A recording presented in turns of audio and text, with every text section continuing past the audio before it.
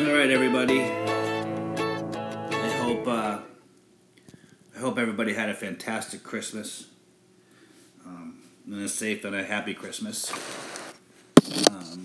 or Hanukkah, or whatever it is that you celebrate. I hope it was good for you. As I expected, I don't have too many questions this week. I didn't honestly expect to have too many. So I thought what I would do, since this is the last Friday of this year,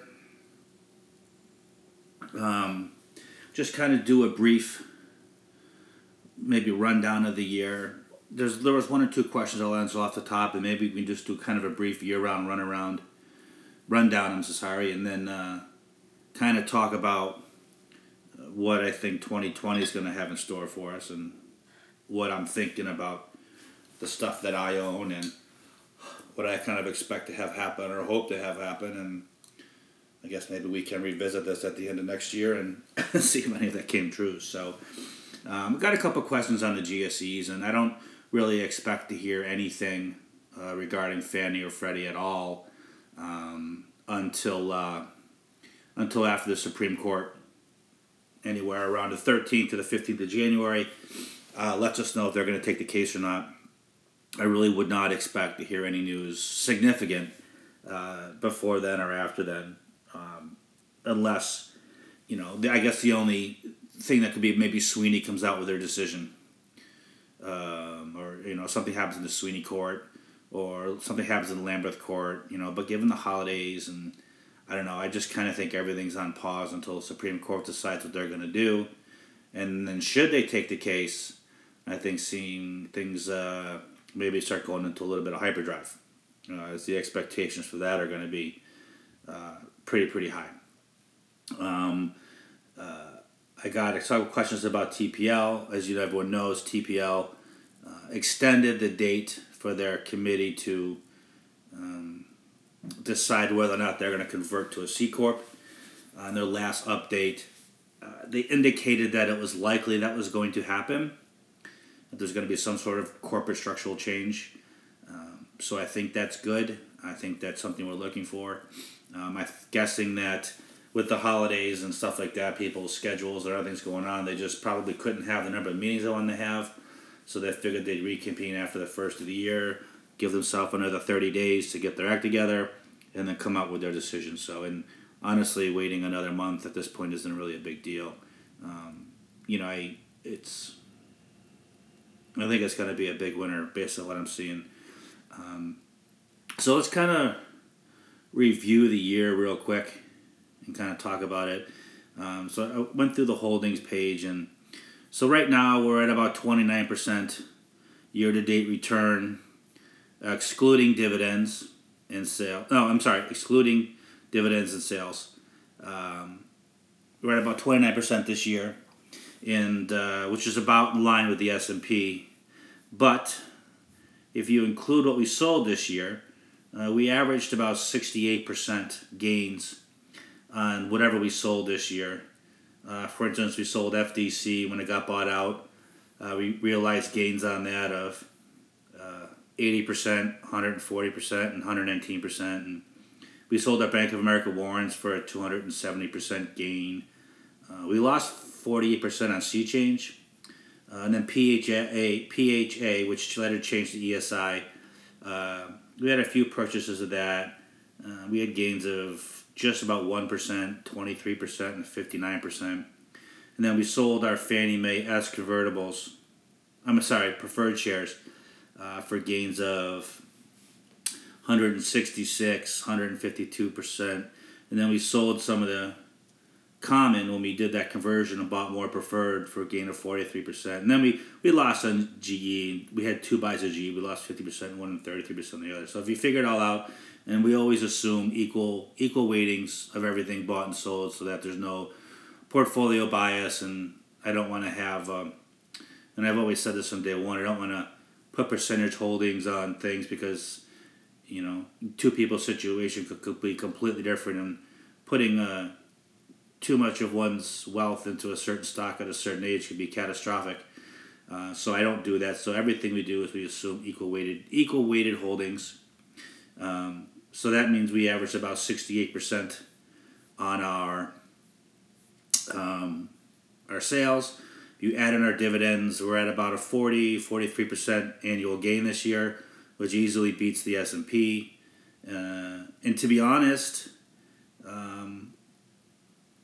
that gain is without some of our larger holdings doing very well. Chesapeake, we've made several buys in Chesapeake, and that hasn't done very well. And VPG has gone down. Liquidators is up a little bit. The preferred shares we bought after we sold the other ones, they're down. They've all kind of suffered. Innovative but industrial properties obviously is a huge winner for us. We bought it at 38. It's at 75 and change now. We've also captured $3 in dividends, so that's been a solid winner for us. The KMI and Williams, they've trudged along, not doing spectacular this year, but not doing poorly. I mean, actually, Kinder Morgan's up about 30% year to date. Williams is up around 5%. So they've done well, and they're nice because they're also pumping out about 5-6% a year in dividends for us right now. Our DTO is short, which is being long oil. That's done well. That's up about 50% this year. I remember last year we got killed at the end of the year in oil, so a lot of these oil names are rebounding from last December. AIG's been kind of waffling around. Apple's been fantastic for us this year. Seritage has been decent. Callaway's been good. HHC, it's done decent this year. A lot of this stuff got killed at the end of last year, so this year's gains are coming off that. But even still, Bank of America's up 40% this year for us. So it was a solid year. Some of our older holdings did really well, and that's sort of the thing. When you're doing value investing, it's very rare to catch the bottom, right?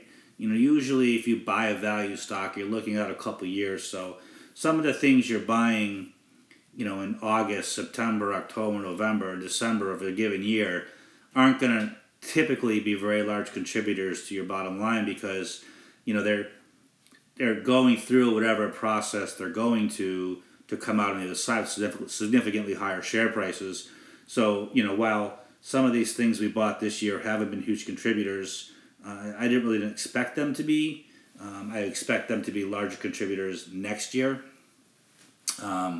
As whatever happens to them needs to happen to make their share prices rise. So, so some of our older names are some of the big winners this year, and that's okay.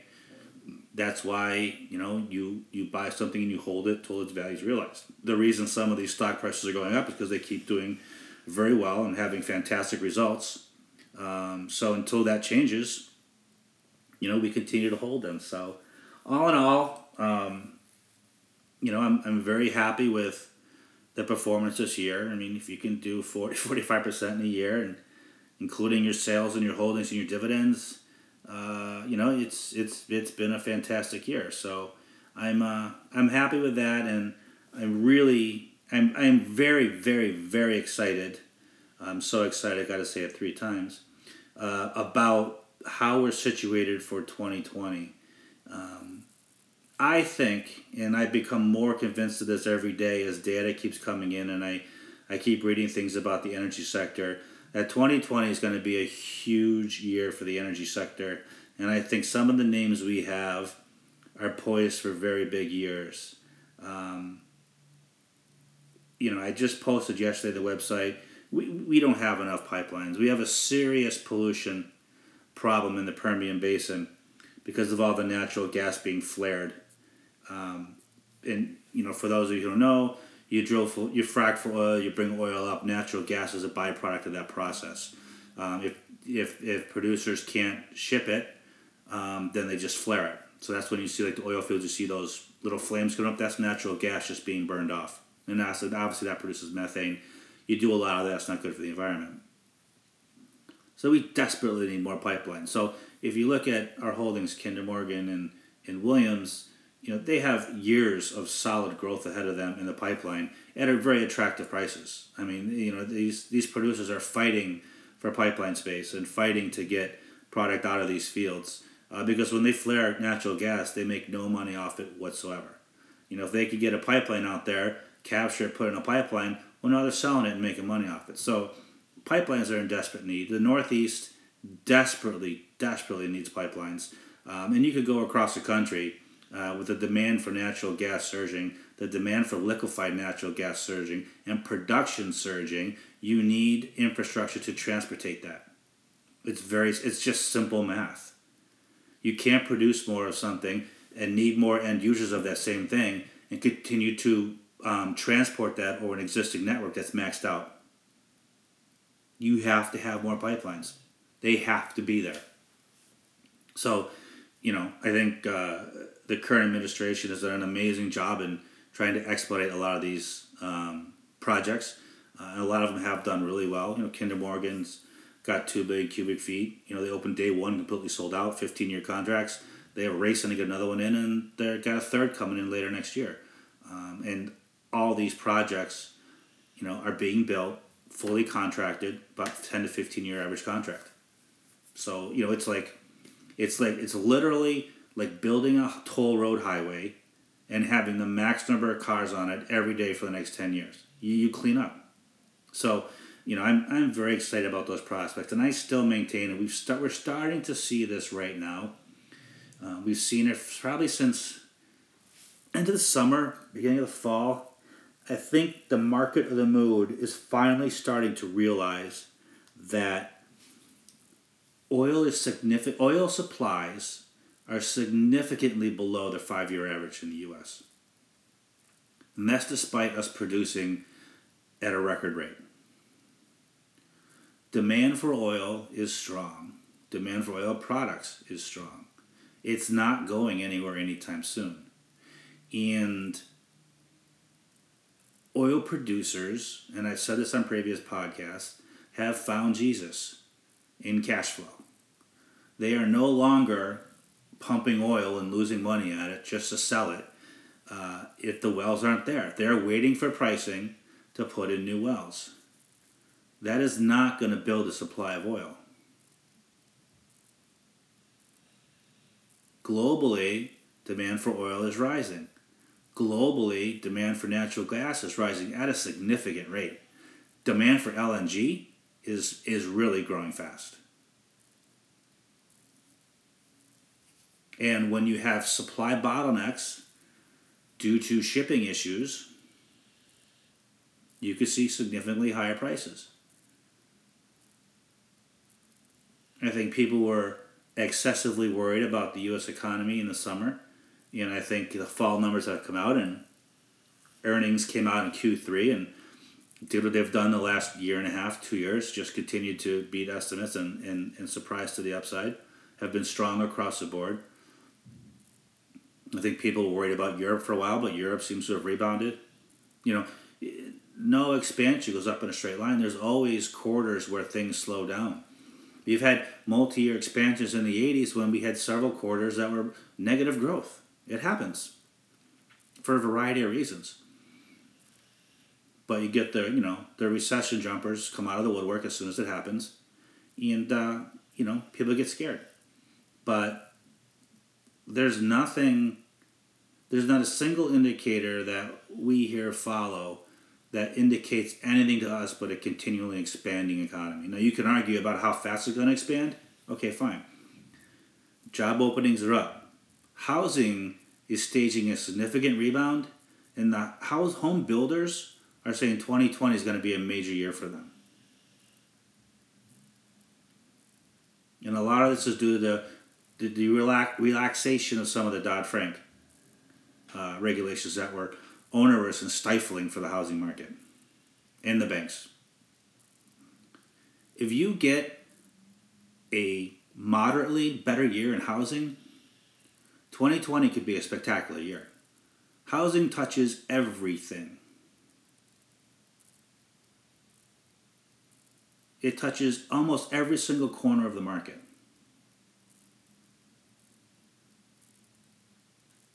And if housing rebounds strong, things are going to look really good next year.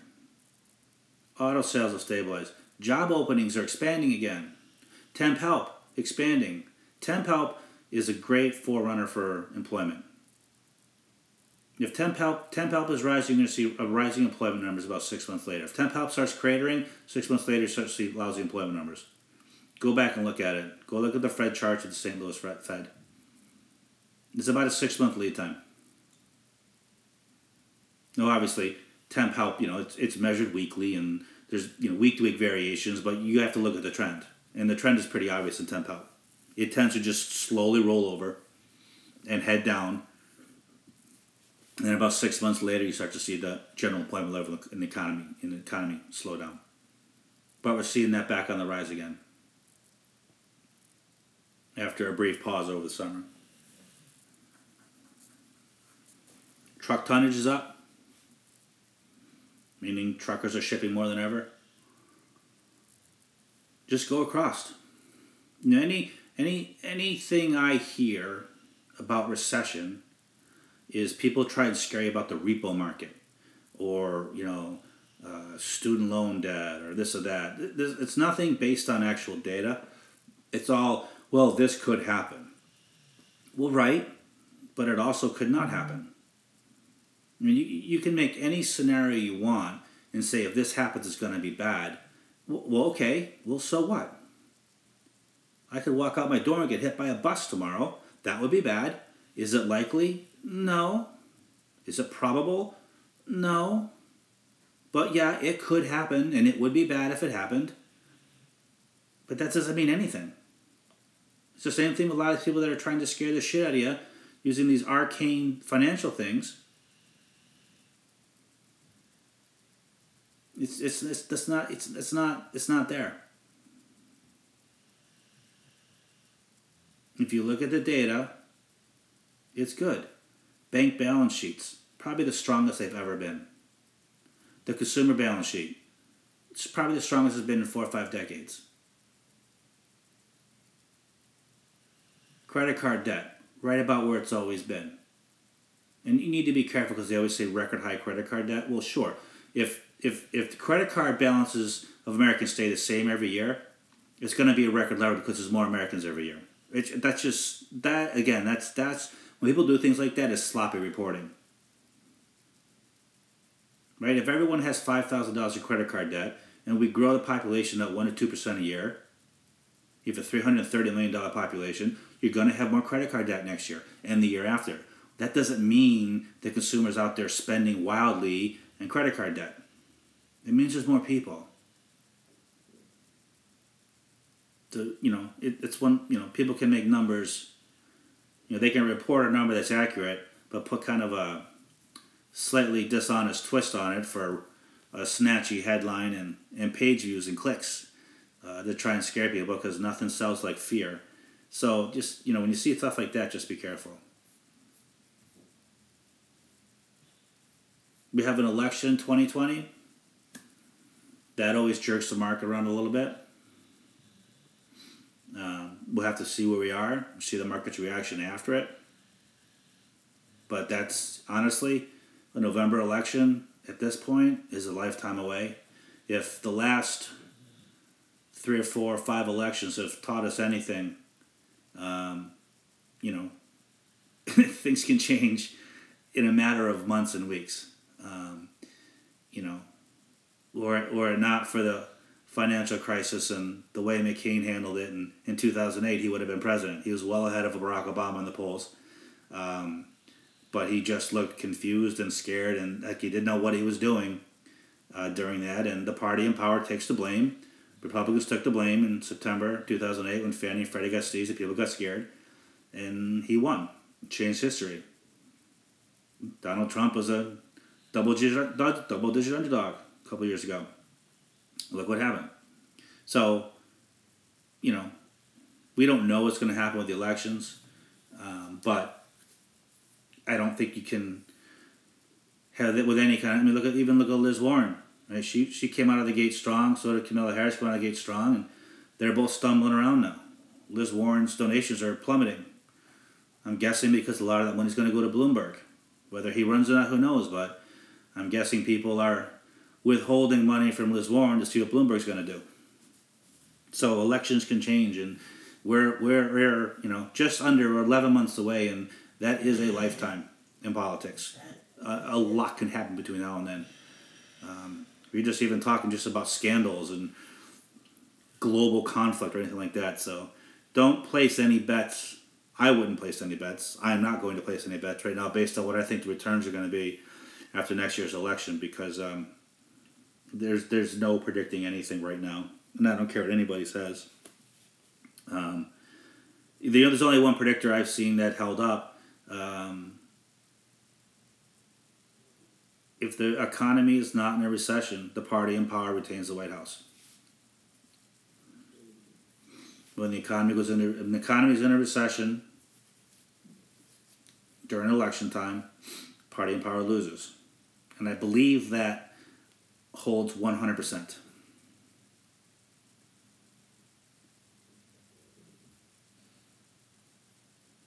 So we'll see what happens this time. So, I think 2020 is going to be a good year. I'm really excited. I think, obviously, we were really, really early on the energy trade. But, it hasn't been like it's killed us. If we look at it, we're still up. Of all of our Kinder Morgan buys, we're all up 20, 30, 40, 50%. That includes dividends. Williams, we're up 30% in most of our purchases. DTO, we're at 125% gain there, and if oil does a quick spike, we'll multiply those even more. Obviously, Chesapeake's killed us. TPL, we're down. What are we down on that?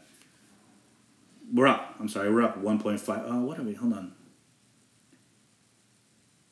Yeah, we're up 1.5% in that. So It's been, we're still profitable, highly profitable in the energy trade. I think the frustrating part about the energy trade has been that we can see there's so much more upside. When you have C Corp pipeline operators with a 6% dividend yield, that should be around 3 or 4, which implies significantly higher stock prices. And you're just kind of sitting here waiting for it. But we're up solidly in these purchases and these things. I'm happy to wait and collect those dividends over the next couple of years while it goes up, and hopefully 2020 happens. So we'll see what happens, but I have a feeling that, and this is just based on, the data I'm continuing to see supports my thesis in the energy sector. The collapse in CapEx in the energy sector means that, when oil prices rise, you're not going to see production come flooding in, which means you're going to have increasing prices. You're not going to have the outstanding production growth people think they're going to have to capture higher prices. And I think the producers aren't going to be in any hurry to increase demand. They're going to be perfectly happy to capture those excess cash flows.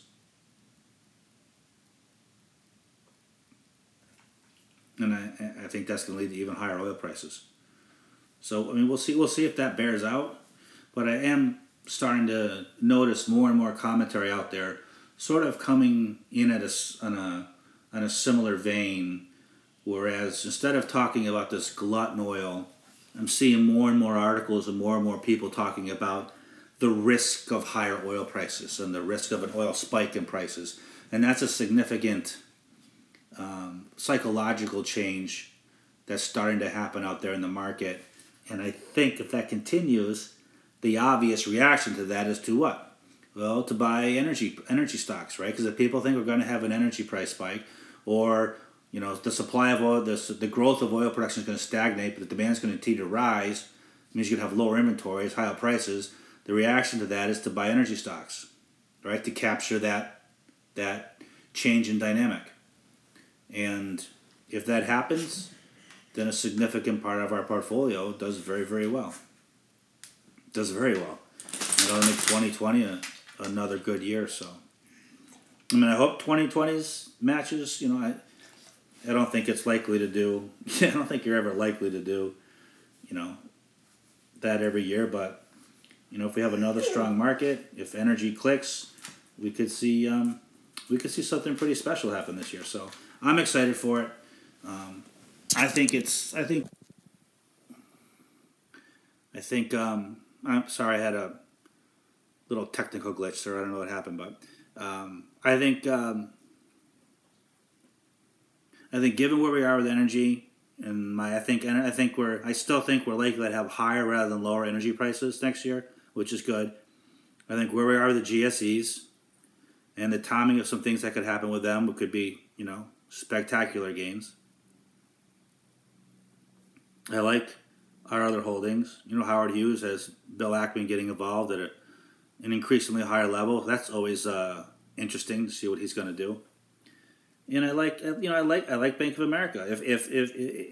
If the home builders are right, and 2020 becomes this boom year for housing, well, Bank of America is tied to the U.S. levered to U.S. housing, and they're going to have a banner year if that happens. So I like where we are. I like our holdings, and I think that there are several events that could happen for a huge percentage of it next year that could really lead to some exciting stuff happening for us. So that's where I am. I hope everyone has a fantastic New Year's, and please be safe. I always say it's amateur night out there on New Year's, so I tend to almost always stay home and and stay alive and get up and watch the bowl games the next day. So I hope everyone has a fantastic New Year's, and we will talk again after the first.